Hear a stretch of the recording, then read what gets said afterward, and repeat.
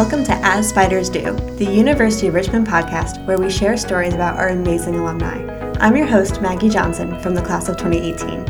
Today I'm talking with Dr. Brad Bongiovanni and John Chandonnet, both from the class of 1992. Brad and John are both experts on well-being, so today we're discussing everything to do with community, connection, and overall well-being. They'll even have tips on how to kickstart or restart your personal wellness journey. So let's get into it.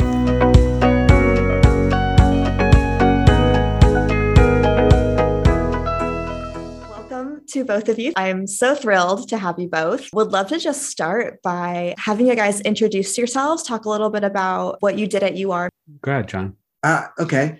So I was super involved at UR. I was the president of RCSGA. I ran a bike race that raised money for Habitat for Humanity. Was in Greek life, played club lacrosse. UR was like a candy store for me. It had so many things that I loved to do. I was just so engaged. Yeah, it was awesome. John and I are the same year. So we entered Richmond in 1988, right, John? Yeah, 1988. Right. You know, to be honest, I don't think I was as involved in some of the campus life and governance as John was. Sort of just took different approaches to our college experience, but not all that different. Shared a lot of the same friends and found out, as we'll talk about, a little bit more of our commonalities. But I was also participant in Greek life. I did intramural sports. I was involved in some student-led diversity initiatives. This is 30 years ago, too, before DE&I was what it is today, because I really wanted to see some change there. Those 4 years gave us really a lifetime of connection. That's fabulous. So did you two know each other at UR? Yeah, we did. We lived in the same town, Trumbull, Connecticut. I moved there my senior year in high school. I didn't go to the high school. I went to another high school. But Brad and I found out pretty quick they're from the same town. So we connected pretty early in our journey. John actually grew up in the same street with a couple of people I knew really well from high school. Of course, we didn't know this until we got to Richmond and realized we're from the same town. And then as we entered Greek life, John went to one fraternity, I went to another. But John also had multiple friends from before he moved to Connecticut, from his previous life in Philadelphia, who also attended Richmond, who happened to become my fraternity brothers. Oh, cool. So, very quickly, we started to sort of weave together, like a spider, I might say, the web of connection. Oh, I love that. And Yeah. Did you guys remain close after college, or kind of what's that friendship journey been after leaving UR? Even though we shared a lot of mutual friends and we're friends, but not really tight friends, I'd say, during those 4 years. After that, this is 30 years ago. This is the, early to mid 90s. So there was remember, like the internet was just forming. Now I sound like a dinosaur, but there was no cell phones, there was no social media. And so connection after college, at least for me, was going to weddings pretty much with my friends. That's how we stayed connected. Or going through the real world rate of divorce and then remarriage. So for the next 10 to 15 years, that's how we got to stay connected. But it wasn't until, some other happenings that really, I think, brought us back together. And because we have so many friends in common, our circles were orbiting around each other. While we may not have been in direct contact, I definitely knew what you were up to. There was enough familiarity with you and with our common friends. Brad, you mentioned that there were some specific things that brought you guys really close afterwards. Would you guys like to tell us a little bit about that? I'll start, John, because then I want you to sort of relay a little bit of your story. But probably for the last 20 or so years, after all of our friends, and I'll speak for myself, were married and having kids. And so our reasons to get together kind of kept getting less and less and less. Again, this is before social media too. So back in the early 2000s, I kid, but I don't kid. Fantasy football may have saved my life. I'm going to don't steal this, anyone who's listening, but I'm going to do a TED Talk. And I've done two. I want to do another one, how fantasy football saved my life, and about the power of connection, because that created a reason to connect with friends that I didn't have any other medium to connect. So that led to getting together in person. A lot of John and I's mutual friends were in this fantasy football league, big league, 14-team league. Okay. And that's how I stay connected to John, what's going on with John through some of his great friends who happen to be some of my great friends.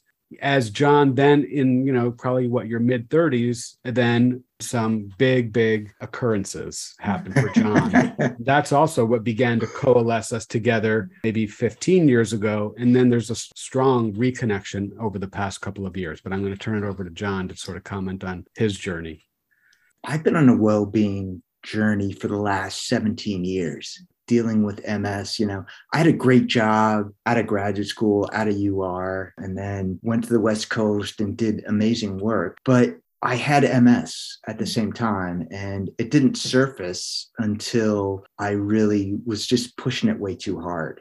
And I crashed, and I had to find well-being. I wrote a book about my journey, and I developed a well-being approach that I've been working with people for the last 9 years. It's all about how to enable people just to tune into their natural energy to live their best life. And so I've been on this well-being journey myself. And along the way, Brad and I connected serendipitously. We had a similar business coach. I popped in one day to one of the events that he was putting on, and Brad was there. I'm like, oh my God, he wants to do the same work. And that was crazy. We've been revolving around each other. Yeah. We're really in the same orbit. And there's a lot of synergy behind Brad and I when we get together, because he thinks about things in his own way. He's got the hard science in it. I've got the experience and so forth and story that really resonates and connects. And so we got together. But the whole point is there's some crazy synergy, Brad. Yeah. And I should say, because forget what people know and don't know about us, our well-being journeys collided in this very unique way, because for the last 20 or so years, I've been practicing what I would call well-being medicine.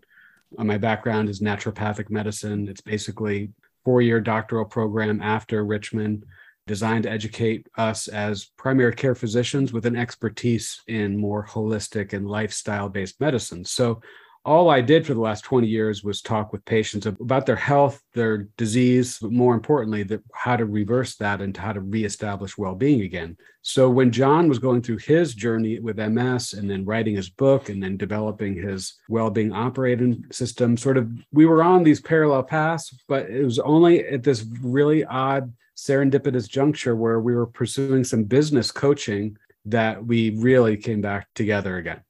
I'm really struck by how, Brad, your journey has been a little bit more continuous in the well-being space. And John, yours kind of did a little circly. It came back around to that. And you guys have met in this really cool space. Can you guys tell me a little bit more about the work that you are doing together? Go ahead, John. So I specifically coach people, but Brad and I together, we're evangelizing well-being. And that's really where our combination together is most powerful. We've done events through UR.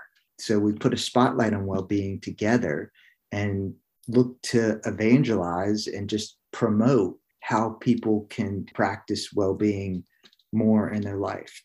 As a result of the pandemic, we all now know well-being matters, and it matters a lot. Absolutely. Yeah. And John, you didn't plan this, but you gave me the perfect transition, because I was going to pick up with well-being doesn't matter unless you experience it, right? So that's what John and I really, our work is all about now. There's a lot of information about well-being, but where we find passion and a gap for people is, how do you take that information and apply it so that you can actually, in the real world, have the experience of well-being? And so my work is somewhat in making sure that organizations and employers, whereas John is more focused on individuals, understand that it's not about more programs, and it's not about buildings, and it's not about a fitness center. Those things are all elements. But what really brings it to life is when you can foster the experience of it, and then it becomes very meaningful. I don't mean to be boastful, but I think one of my superpowers is I'm really good at helping people organize stuff. I was a software development project manager, and I helped teams organize themselves to deliver computer applications on time and on budget, which is pretty heady stuff. So I took that mentality to well-being because my life hit a well-being emergency. And I just had to figure out what well-being is. And I did a deep dive in my own life, to understand that it's really these 7 elements. And these 7 elements, if you really figure them out, you can really get your life optimized, and you can stop the volatility, ambiguity, and anxiety. I love hearing you guys talk about well-being because there's just so much passion there. You guys also mentioned the pandemic. I think there is such a keen awareness on it now. What excites you about where awareness about well-being is headed? For me, just first of all, the whole concept of mindfulness and being intentional about well-being, there's a big movement in culture right now. The zeitgeist, the common culture is talking a lot just about mindfulness and how mindfulness around what well-being means. And we've got a very specific recipe, if you will, or just framework for how you can hang your well-being to do it as in tune and effortless and as much in the flow of life as possible. Brad and I, we're busy people, and we work with really, really super busy people who don't want to fill their life with another mousetrap of things that they've got to run. We want to make this as easy and as accessible for people as possible so that just well-being can flow naturally. So it just gets imbibed in how you're being on a daily basis. And I would say there's a couple of things that excite me about where well-being is. Before the pandemic, I went on my own well-being retreat. It was a wellness vacation, and it was in the Mediterranean. And that's actually what I based my first TED Talk on. The immersive experience of well-being on this quote unquote wellness sort of retreat in the middle of Tuscany. Took me a few days, but not much long after that did I really understand it was the Mediterranean lifestyle, which has a lot of elements built in that are consistent with John's developed operating system of well-being. And I had the experience of it there, which caused a lot of positive changes for me. Then the pandemic came, and I thought, wow, like now it's just fan to the fire. One, we're moving from just sort of information about it to how do we go about experiencing it? And number 2, what excites me about it is the fact that, in my opinion, I would say, what's great about John's work, even one-on-one with people in his system, is at the end of the day, it's self-defined. What well-being is for me, I decide. What well-being is for John or for you, Maggie, you decide. And so John and I's collective work is just asking you to check in. What does that even mean to you? Don't worry about your neighbor, your friend, your college roommate, your mom, your sister. Just focus on what well-being truly, truly, truly means to you. Now, where are you in respect to your own definition, and how big is that gap, and how do we close it so that you really experience it, but only based on your own definition? So those are the things that really excite me about where the pandemic has brought us, just in general, but also then the pandemic sort of induced spotlight that it's brought to, mental health challenges and anxiety and stress and depression and PTSD and all sorts of other mental health challenges.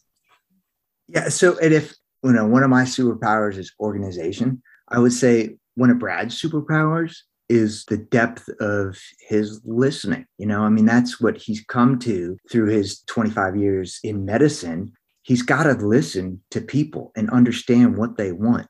And so, we talk about the framework, the 7 elements of well-being. That framework is whatever you fill it with, however you want to move your life physically or emotionally or professionally. These are the key waypoints to guide your journey. But the journey that you take is, as Brad says, 100% self-directed. It's what you want. That's the only way to make it work. Because building on what John said, The other thing that we've learned in the last couple of years too is John and I are obviously the same age. And so our worldview comes biased by our where we are in life, also by our experiences. But what we've realized is that based on your life and your journey, your experiences, your age, and probably several other factors, that someone who's 25, who's a recent grad, has a different life perspective, has different priorities, has different needs, but nonetheless certainly has a view on what well-being is to them. And then when you're 35 or 40 and you're sort of getting established and you're building your family, and there's lots of stress and time constraints, then your definition of well-being might change. And then it changes probably where we are at our stage of life. And then it's going to change again when we get into maybe what I will call the third act of our lives. And so, but it doesn't matter in the sense because we still always get to define what that means for us. But it's interesting for John and I to see there's still value in having these conversations with someone who's just gotten out of college and looking at what do they want their life to be? And then having an interesting or different conversation with someone our age or someone who's 70. The principles don't change, but the application of the principles, I think, are interesting and they shift. And that's, I think John and I would agree, that's just sort of a normal evolution. I think it's amazing what the university is doing around well-being. I was just so impressed with the Wellbeing Center. I know the new president, Kevin Halleck, in his inaugural address, identified, I think 5 key planks for the University of Richmond, and well-being was one of the 5. So we're at a time that this is really relevant for people, and people are really trying to contextualize what well-being means. And it just so happens Brad and I are on our professional journey together, and we slam together at the same time to support each other, because doing this on my own, gosh, the fact that I've got a close friend who I trust, who also will give me the velvet hammer at times, just to let me know that, hey, buddy, that sounds good, but man, come on. I'm going to give you some real feedback here. And just having someone like that who's got 35 years of history, it has weight. You trust it. Yeah. And that's just one of the advantages of keeping my UR network going, is to have this type of connection in my life, which adds tremendous value. Absolutely. I love that. Yeah, y'all mentioned that you reconnected at this event for a business coach. What made you guys decide to work together, and how has that changed your relationship? Well, I think it was John who, shortly after I think our business boot camp ended, I think John just reached out to me. And I think this is what I remember, John. Correct me if I'm wrong, but he was just, dude, we need to work together. That's basically all he said. And I, it didn't take much for me to go, yeah, we should.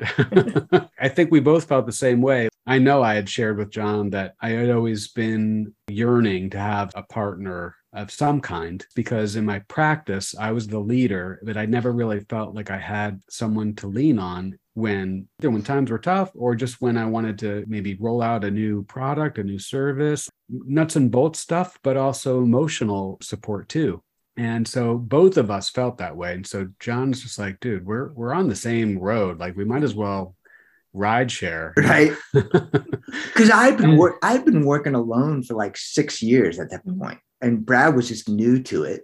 And I was like, this should be really beneficial. Don't go 6 years down the road and be like, oh my God, I should have realized this way back then.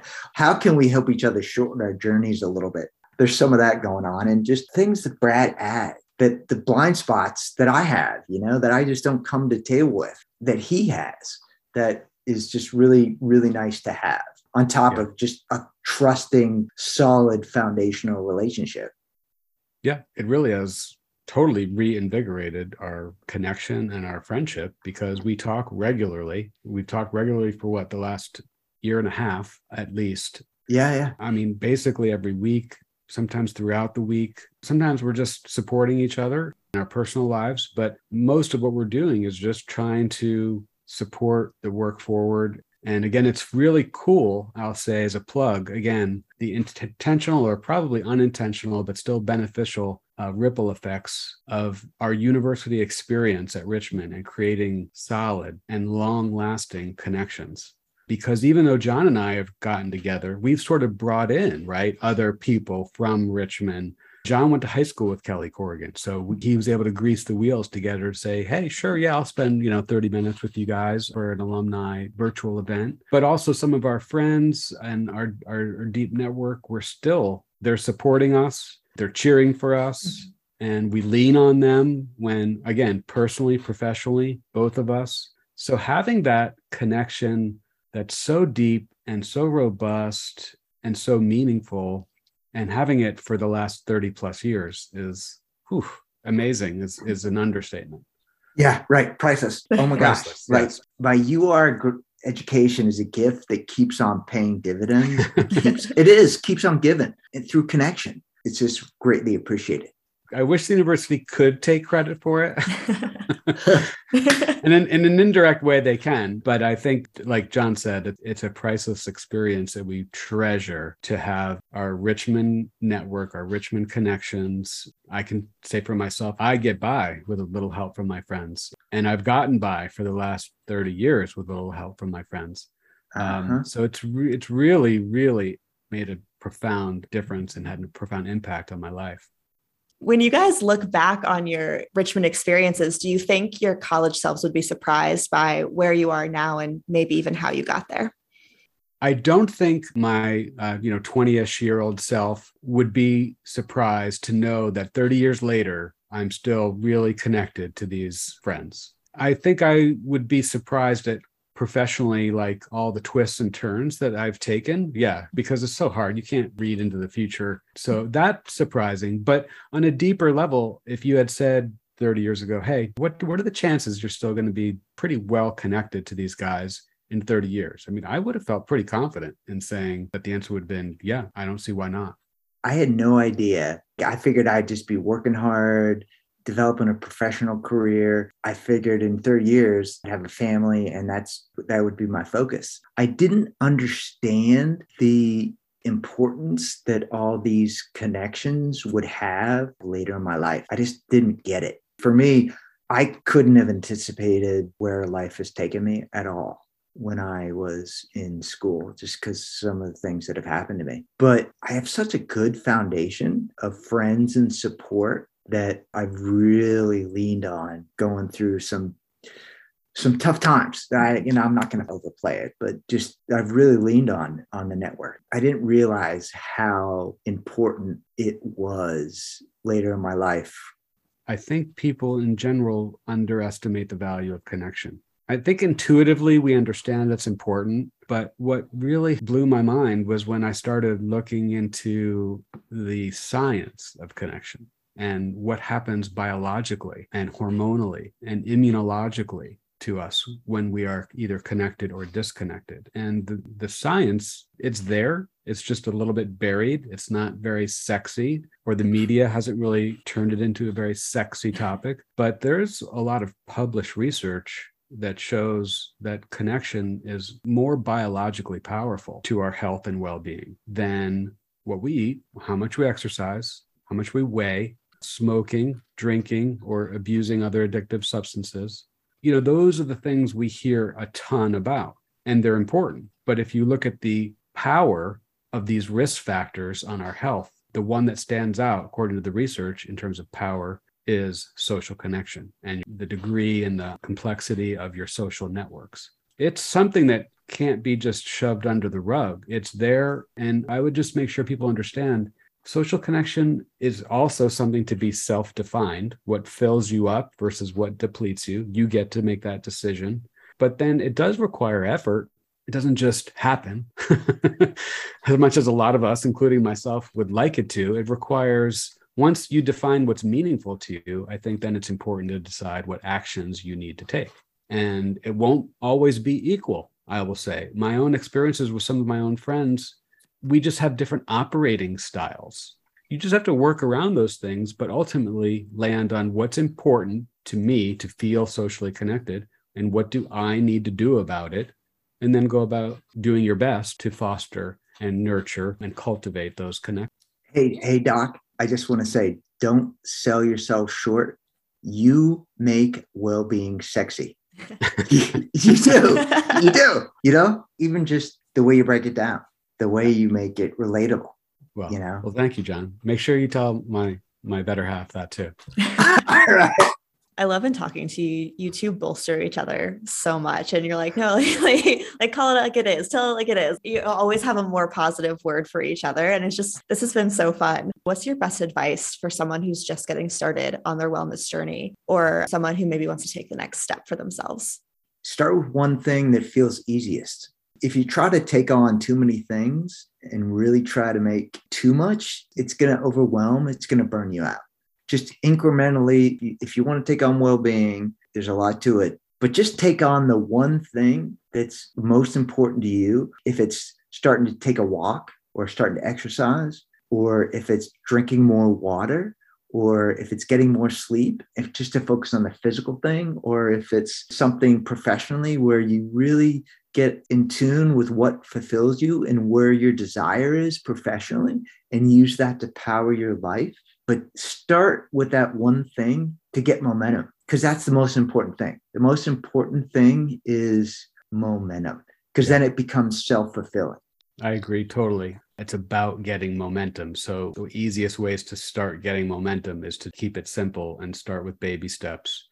Really, the operating system that John built from his life experience, I like, because, you can talk about what your well-being means to you and all these different pillars of well-being. And if it's part of sort of John's assessment that takes place over 2 or 3 weeks, right, John, with these long conversations with his private clients, pretty quick, you have a long list of stuff, and then that can be overwhelming. So, but John does a really good job of saying, okay, of all these things, like what's most important, and where are you going to feel the best if we get some quick momentum, and then you start building the positive snowball effect. But my answer to that question, it's very simple. It's, if you want to get started or restarted on a path to well-being, the very first thing you need to do is ask yourself, what's important to me to have the experience of well-being? And then to be honest with yourself. Okay, so where am I? Is having physical well-being important to me right now? Okay, where am I? Specifically, what's in the way of me experiencing that? Because until you're clear on that, all the other downstream things can't really happen. Or you're talking to a friend and she's telling you about the latest exercise craze or latest food craze or whatever, and it's really working for that person. That's great. You can cheerlead, you can support, but then you have to go home and quiet the noise and ask yourself, what would physical well-being or whatever it is mean to me? It takes some reflection, takes a little bit of focus, takes some discipline, but it's a really easy first step to take. So many of us, we focus on the result. We want well-being. We want our body to be fit. We want our emotions to be stable. But what are you doing to make that happen? What are you putting into your body? How are you processing your emotions? And then taking a step further back even, which is, how are you being? How are you being when you're eating? Are you being mindful of how fast you eat? Are you being mindful of what you're putting in your body? And is it really how you want to be fueling your body? So it's important to understand that we want the result, but understand it's what you do and what your thinking is, and it's what your actions are on a routine basis that build to that result. So if you're more mindful earlier in the process about how you're doing things and how you're being, those results can flow more naturally to you. Sometimes when we're trying to distill it into like a 2022 bite-sized soundbite, as far as when people ask us who we are, what we do, John and I try to boil it down to just asking people, like, how big is your gap? And, usually that might cause them to ask, well, what are you talking about? Or what gap? And, it's real simple. What's the gap between the life that you're trying to live in terms of experiencing well-being and where you are now? What is that gap? And whatever the answer is that okay with you? And if the answer is yes, great. And if the answer is no, that gap isn't okay with me. But in the end, you get to decide, is that gap okay with me or not? And if it's not, then there's things that between John and I and lots of other people who are in this industry can offer to help you close that gap. Wonderful. My final question for you guys, what does it mean to be a Richmond Spider? Like grateful to be a Richmond Spider. Richmond, I think when Brad and I were there, it was like a hidden gem. Not many people knew about it. It didn't have a national footprint back then. I mean, yeah, the basketball team made some waves and did some things which put us out there, but it was still growing out of being a regional university. And it's really blown up in reputation, really has in a big way. So Richmond, my hidden gem, turned into something really big that I wouldn't have anticipated 30 years ago. For it to do what it's done in continuing to transform itself, it's a big deal for me. And I'm like, yeah, I went there. That's pretty cool. I don't know if I could get in there now, but yeah, I went there. As John was talking, and as I was reflecting on your question, Maggie, two words really came to my brain, what it means to be a Richmond Spider. It means success to me, and it means connection to me. And I think you and I, actually, Maggie, have a similar story in the sense that when I, as a freshman arriving to school in 1988, I met my college roommate, and we bonded immediately. And we lived together as roommates all 4 years of college because we were best friends. And, I don't know if I know anybody among my friend circle at Richmond that had that experience. Totally lucking out that their totally random college roommate was someone they were going to want to live with all 4 years, and who's part of that fantasy football team, of course, that I'd mentioned. And, obviously we're still really, really good friends 30 years later. So we shared sort of that. So that could be in your future too. It sounds like it is. As crazy as it might sound, but sometimes I do struggle because I think my story is still being written. And I think if we're alive, all of our stories are, but sometimes it's easy to get lost in comparison. I don't always think of success when I think of myself for whatever reason, because I think there's still more I want to achieve. But man, every other spider I know is a blaring billboard for success. So I really think of it as that way. Being a Richmond Spider is you're just on a path to success. And number two, you can be on a path to really deep and long-lasting connection.